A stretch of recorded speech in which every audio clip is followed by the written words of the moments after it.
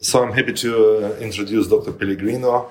You presented your interesting data concerning the rate of positive surgical margin corresponding to the site of the index lesion on MRI for the patients undergoing prostatectomy with nerve sparing. So, how do you see the value of the findings of this coincidence of the site of the lesion with a positive surgical margin? So, should we not do nerve sparing on the site of the target lesion? So that is actually a really good question. I think that this paper, this research proposal works in an environment of different papers which have been published on the topic. This is more of a preoperative assessment. There are other studies which look at histological analysis of positive surgical margins. There's also one on the length of positive surgical margin associated with long-term outcomes. And essentially what we wanted to do was to allow the reader to understand that at a preoperative setting with an MRI lesion on one side or the other, with a PIRADS 3, 4, or 5 lesion, that the most of the positive surgical margins in patients who ultimately develop PSMNs are on the ipsilateral side of the lesion, which kind of makes sense. Yeah, of course. Did you do you have data comparing different index lesions in the scoring? I mean, if you have a higher risk for positive surgical margin in PIRADS 5 as compared to PIRADS 3, so do you stratify it further in the subgroups? We didn't look at that yet because I think we needed more longer follow-up to understand whether this was clinically relevant also at a BCR level, so whether there was an increased incidence of biochemical recurrence. The same question would refer to the risk assessment concerning other risk factors like Gleason grade or size of the lesion, for example. So you don't have this data yet.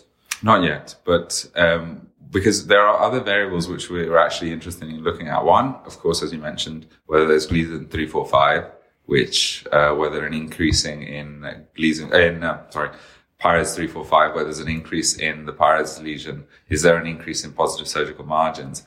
There may not be an increase in positive surgical margins, even though I do expect that a higher PIRADS lesion will correlate to a higher risk of undetected extracapsular extensions, which may correlate to positive surgical margins. But we don't know yet. Yes, we don't know yet. Based on your data, yeah. So what we're looking at, so that's one of the questions, the PIRADS lesion. 2 is whether size matters. So does size of the PIRADS lesion matter? Or even the distance between, if you measure the distance between the lesion and the bundle. Yes. So is it a independent prognostic parameter for the risk of positive surgical margin? Yeah, that's a great point. And so if we dive down that rabbit hole, there are so many questions we could ask. And I think it's a really interesting topic. And this was just the first step we wanted to bring forward. There have actually been some very interesting articles which have come out recently. There was a recent review that I read from the prostate cancer from a South Australian group talking about different independent risk factors for positive surgical margins, and most of them have actually had I think it was a meta-analysis.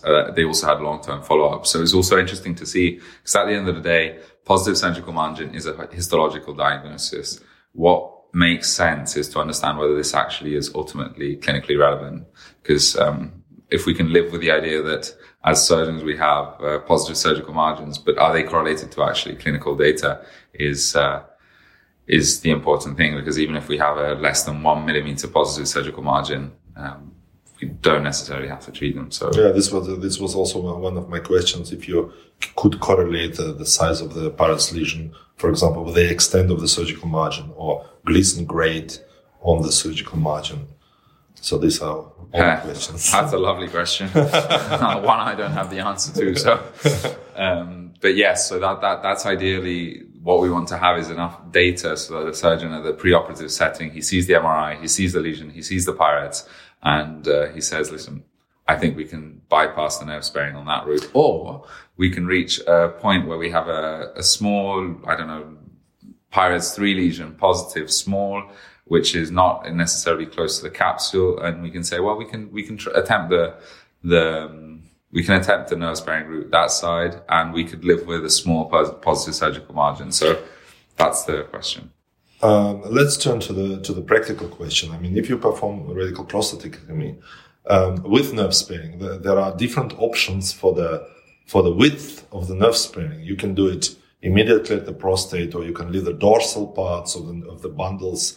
So what is the current practice in San Rafael? So we tend to, by safety,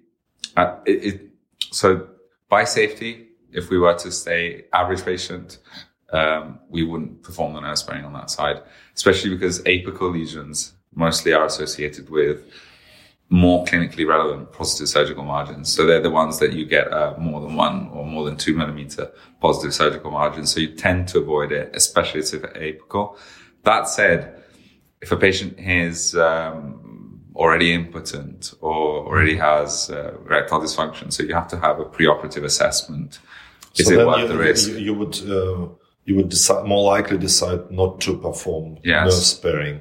So you don't pay attention to the potential value of nerve sparing for the continence post-operatively. Exactly.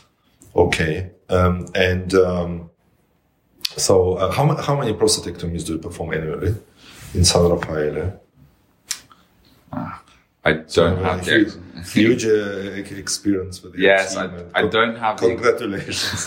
Thank you. I don't have the exact numbers to be honest at the moment. But let's wait for the analysis of your data, and I think there will be practice relevant or practice changing at some time with further assessment. Hopefully, yes. We have a very streamlined movement where we have all the patients get histological analysis, and it's all stored in a biobank, so we get to do even post-operative analysis, which are very extensive. So hopefully we can correlate it. Also, there's also an issue about positive surgical margins. One day we may also correlate it to maybe molecular factors. So can we live with a bigger positive surgical margin if they have very latent or very low, methylation mutations, or we're not so far yet. Yes. It's not we'll see. Still not a prime time. But what I wanted to get is, even with this manuscript, even with this paper, was that it's not a yes or no positive surgical margin, but it's a spectrum that we have to try and understand where we want to draw the line. And this is one of the first steps. Yes, if you have an index lesion on one side, it's probably if you ever develop a positive surgical margin, it is going to be on that side. There was only 3% which had a cross margin. Thank you so much for the talk. Thank you.